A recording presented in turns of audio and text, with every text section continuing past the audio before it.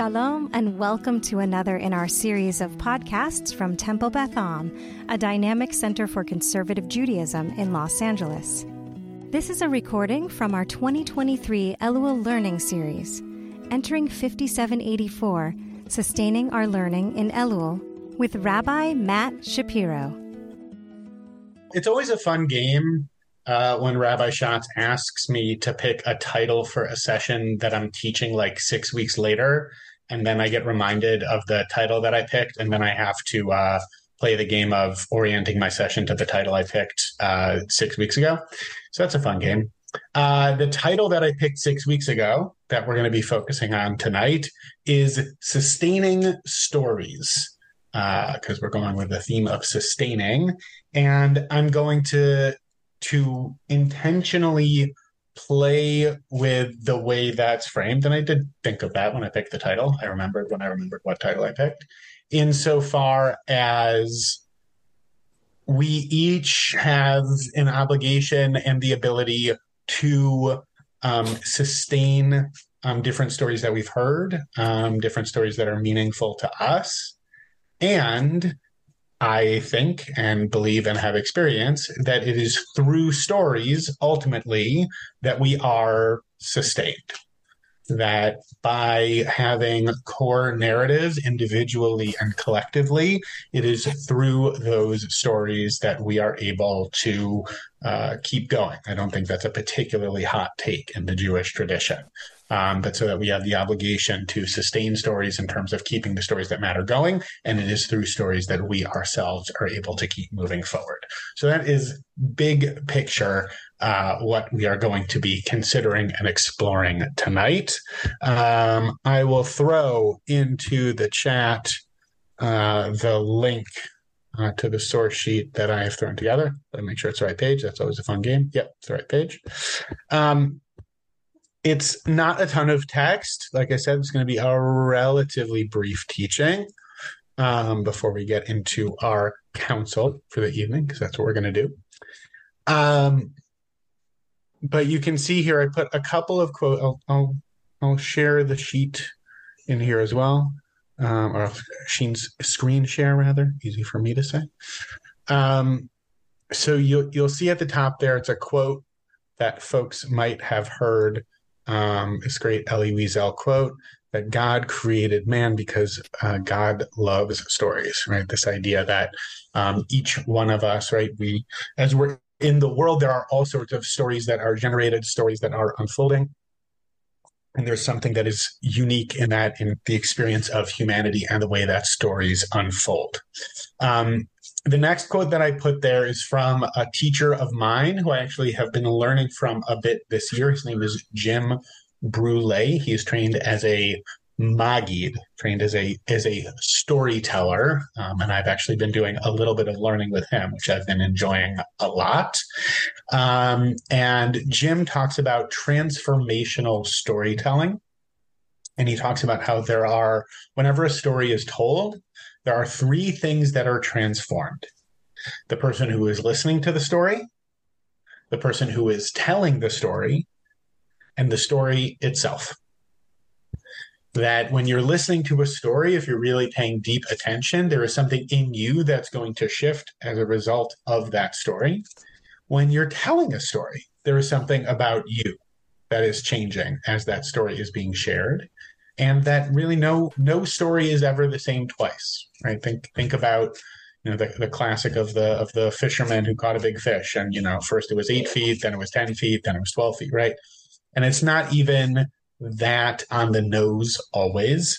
It can be that the way you tell the story of how you met your wife is a little bit different to your kids than to your friends, or how you tell the story of what your coworker said to you is a little bit different to another coworker as opposed to your spouse at home, right? Like when you tell a story, it's always going to be a little bit different. But when we think about the deep stories, the stories that really anchor us in the world, those stories too are always shifting and morphing and evolving. And this my spacing is off on the thing. I gotta read. There you go. That's much better. Okay. And this last quote that I found that I discovered as I was preparing for this session I think was really interesting from this article called Careful Listening. Storytelling is an act of hope, even of defiance, because it carries within it the power to change. That storytelling is an act of hope because it carries with it the power to change. If I'm telling you a story about me or about my life, that's the whole point of a narrative, right? Within a narrative, you start in one place and then you move to another place by the end of the narrative. It's not a story if you say, I woke up and I stayed at home. That's not a story. That's a statement of fact, right? In any story, there's a trajectory, there's a journey, there's a shift that unfolds over the course of that narrative. Implicit in any story is the possibility of change. I had never really thought about it that way before until I read this quote, and I think it's a really I think it's poignant, and I think it's accurate, and I think it's beautiful. Before I move to the next phase of the teaching that I said would be 10 minutes and will obviously not be 10 minutes, but we're pretending is 10 minutes together. Any thoughts before I move us forward? Yeah, Mike, was that a wave or was that a... Yeah, no, I think, when you, just thinking of the Magid in the Haggadah, depending on where you are in life, anytime your family sits down at a Pesach Seder and you tell the story, yep, depending upon what is going on in your life and the rest of your family, the story has a potential to change everybody. Okay. Mm-hmm.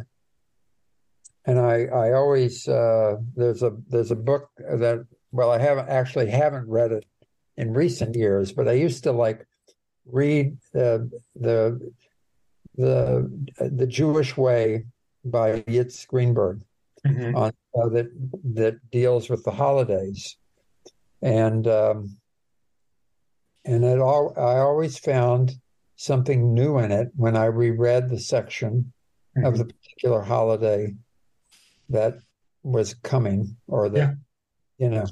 Anyway. Well, and I'll use that as a jumping off point to say, we're particularly, relevant to this idea of repeating a story.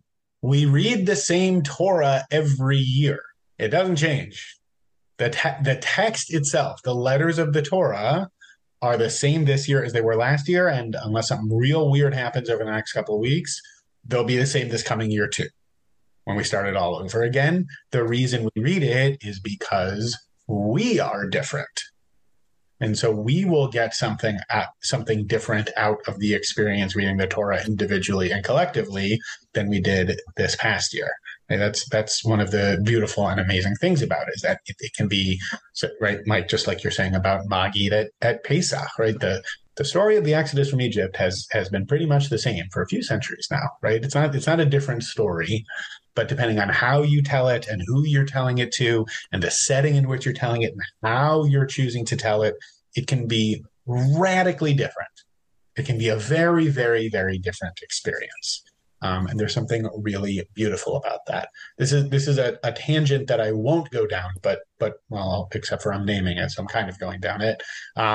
One of the best Jewish examples of how you can shift the narrative is the story of Hanukkah.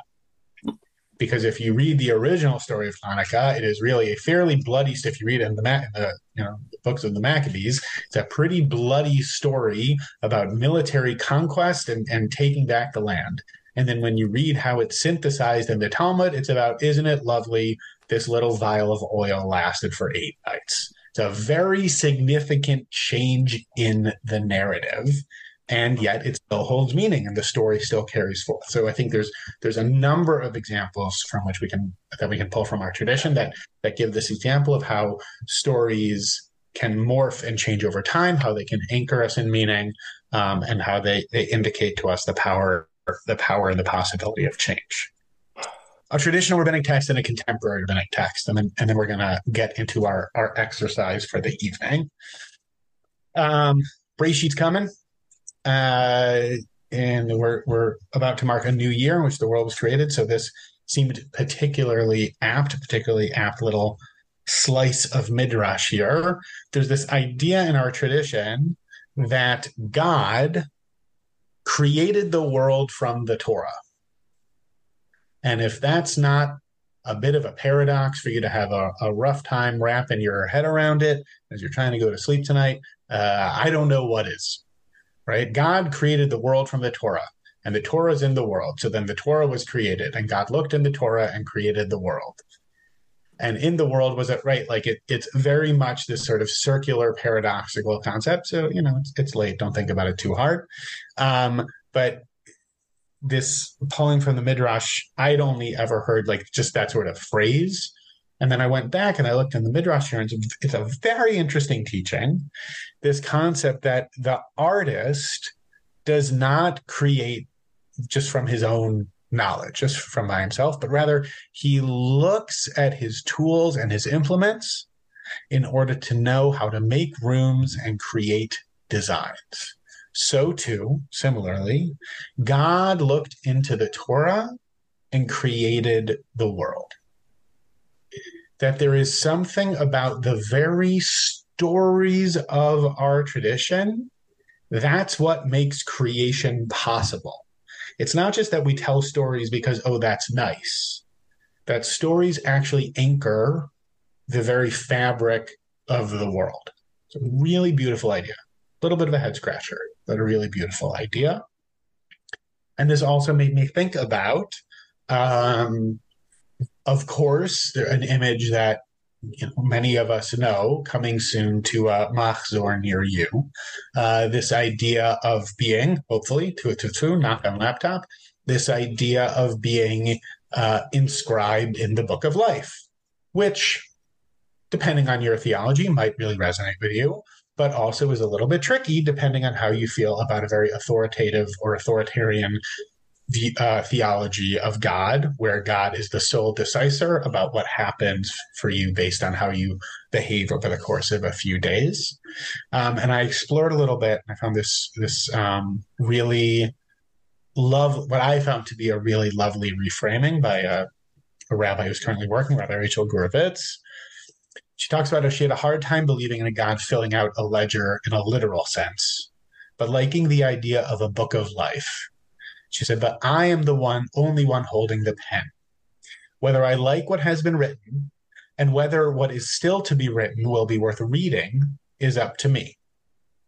When we recognize our agency in writing our own book, it can be incredibly freeing and empowering. For sure, we do not get to write every twist and turn in the plot. There are many things that life brings to us that are not of our design or our asking, but we write the response. We write the response. This idea of taking agency, of taking control of what's going to be happening to us in our lives. I think about this often. Many folks on this call know that I worked at Beit Tshuva, an addiction recovery center, for 6 years. And I would talk about this often with folks, and contextually, I think it works here too. This concept that we don't get to control like the details, like the facts are what they are, but we can choose what the story is that we tell about those facts, right? I can choose to tell a story, right? If I'm in treatment, my drinking has gotten worse and worse over time, and I'm in treatment and I have no hope and no prospects, and I'm never going to be able to pull it together. That's one story you could tell. Or you could tell a story of, I've been drinking for a long time, it's gotten worse and worse and worse, and here I am in treatment, and here's my chance to finally turn it all around. Same facts. Not disputing any of what has actually happened, but the narrative that's sculpted around those facts makes a huge difference. Immense difference. And there is agency, right? I don't get to choose what has happened. What has happened, but I do have agency in how I'm going to respond to it. And that is, I think, the creative power of story. Because then by actively empowering myself, by taking part in how I'm crafting that narrative, I'm affecting significant change in my life, because the narrative that I'm telling does have an impact on my self-image and then the choices that I will make and what will unfold from there. So this concept, right, this title that I'm playing with of sustaining stories, yes, we need to proactively keep the stories going that matter to us. And I really do think that it is through the narratives that we craft for ourselves that it's possible for that's how we're able to sustain ourselves and how we can keep going. I'll pause there for a minute for the 10 minutes that have been 20 minutes, and then I'll take us into the thing that we're going to do next. I said it was going to be a rabbinic 10. Turns out a rabbinic 10 is actually 20. Maybe I should have known that. Yeah, Tybal. Nice to see you. Yeah, see? Nice to see. Just short because longer, but that Bereshis Rabbah hit me differently. Going back to the point, Jim Brule, whatever the first name, about how the story's heard and the story changes, because I'm doing the Project Zug with Rabbi Deborah Sachs-Mintz singing, and we just did the piyut about clay in the hands of the potter. It happened to be Tuesday. So as soon as the thing about creating, instead of thinking about words in Torah, I was thinking about that piyut, which I don't think I would have thought about other times of the year, of course, or if I hadn't just been looking at it. Sure. And I think there too, right? There's a mutuality there, right? A potter ain't worth much if you don't have clay to shape. There it takes two to narratively tango, as it were. And you may not want to go there, but different qualities of clay in different compositions wind up in different places. Sure. I think that works there too. Renee, I saw you wrote a comment to me that could mean a few different things. Do you want to talk it out? You said, but then doesn't that remove Hashem from it entirely? I don't know quite what the antecedent for it is there, but I'm curious to hear it if you're there to share it. Just what you were talking about in terms of the artist, when you were talking about working with the drug addicts and the stories, that the way that you presented it, the addict could say this or the addict could say that, and when you were saying those things, it just seemed to me like Hashem was totally removed from those stories entirely, and the same is true for like when you connected it to Yom Kippur and who will live and who will die, and I guess that makes. I don't know if that makes any sense. Sure, I think it makes sense. I think as always, it depends what you mean when you say Hashem, right? Like if I'm saying, well, then it's only up to God exclusively about what will happen, and I'm just gonna let Moses take the wheel, as it were, right? Then yes, that's true. I would say for me, God is very present in our creative potential. And so I think it's a combination. I don't think it's exclusively one or the other. I don't know that it needs. I think first of all, if it doesn't work part for of what you said in terms of destiny, and we do that addict does have a choice to make of whether they go down one path or another path. But I think that Hashem is also partly involved in that path and the direction that it goes in. Yeah, I agree. I do not disagree with what you're saying. I think there can be very much a sense of a connection with a higher power, something bigger than us, or God, or however you want to explain that, while also at the same time being empowered to make healthy choices for yourself and how you're choosing to sculpt the narrative around what you've experienced so far in your life and how you want to move forward. I definitely don't think those are mutually exclusive. I think they in fact are complementary, if you will. Renee, my birthday gift for you this year is going to be a new Zoom background. That's going to be my birthday gift for you. I want to see you travel, Renee. I want to see you travel. I just came back. If I can figure out how to put the pictures on, then I'll. All right, that'd be great. Where were you? I went to Iceland and to Paris to meet new family that we recently discovered. Amazing. Yeah, it was That's really great. awesome. It really makes you see, I mean, the creations that Hashem made in this world are just. Love that. Yeah. Love that. I love that. That's fantastic. I'm sure there were some great stories that came out of that. Okay. So here's the audience participation part of the game. Here's what we're going to do next. Are people here familiar with the concept of counsel? Do people know what that is? Rabbi, Great. for me, Good. Fantastic. Froze. Yeah. You froze right as you were saying the critical word. I froze? Oh, that's right. Has anyone ever heard of? Great. You know what I don't miss at all? Being on Zoom all the time. This is the first time I've taught on Zoom in a very long while. And I got to tell you, folks, though, it is lovely to see some of you, especially those of you who can't be with us in 3 dimensions at Temple Beth Am. I do not miss Zoom teaching even a little bit, but it's lovely to see you guys. I have far fewer tech glitches when I'm interacting with people in person. Okay. Meanwhile, back at the ranch, are people here familiar with the concept of counsel? Do people know what that is as a storytelling practice? Has anyone heard of it? Is it CIL or SEL? COUNCIL, council, like a council of elders. Great. Okay. So counsel is traditional Native American practice of story sharing. And loosely described, the underlying ethos of it is that there is wisdom to be gained from all of our stories. So it is an intentional opportunity for people to share and experience each other's stories. I think there is ample overlap between this concept and our tradition. There's a lot to riff on in terms of revelation at Sinai. We each sort of heard and experienced Torah in a different way. We each have our own Torah to teach. I think there's plenty of overlap there.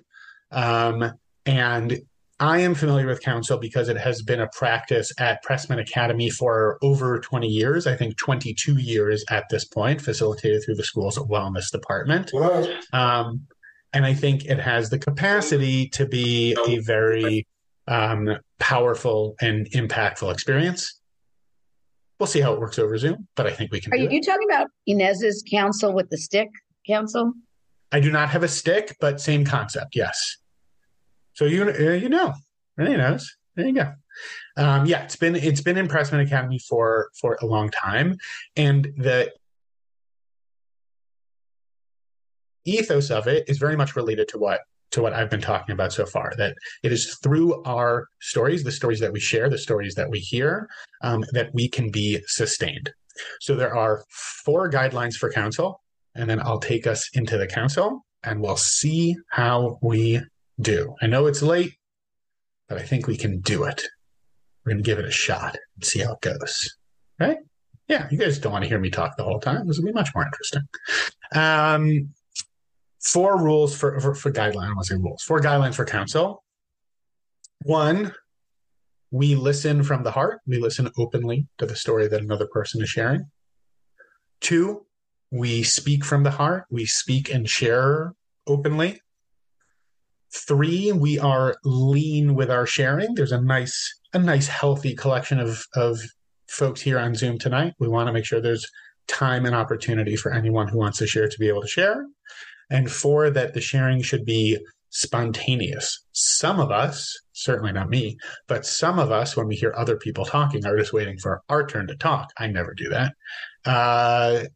But so this is making sure that you are really listening to what someone else is saying, and that if and when it's your turn to speak, that you speak in what comes to you. You're not worrying about rehearsing it. You're just sharing openly. Those are the guidelines for counsel. Questions? Yes, Paula. So we're being recorded. That to me is a huge barrier to completely open-hearted discussion or sharing. Tybal agrees by a thumbs up. Okay, I can pause the recording. Norma's not going to be happy about it, but I can pause the recording. Do folks want me to pause the recording? I'll pause the recording. Why not? Okay. If you are listening to this over the podcast, I hope you've enjoyed what you've heard so far, and I encourage you to try out Counsel with some other folks near you. Maybe we'll unpause it at the end. Maybe we won't. If you're listening to the recording, either this is the end, or maybe we'll have a couple minutes at the end. Thank you for listening. You have been listening to another in our series of podcasts from Temple Beth Am, a dynamic center for conservative Judaism in Los Angeles. If you enjoy these podcasts, we invite you to write a review on the Apple Podcast site or wherever you get your podcasts. For more information about Temple Beth Am Los Angeles, go to tbala.org.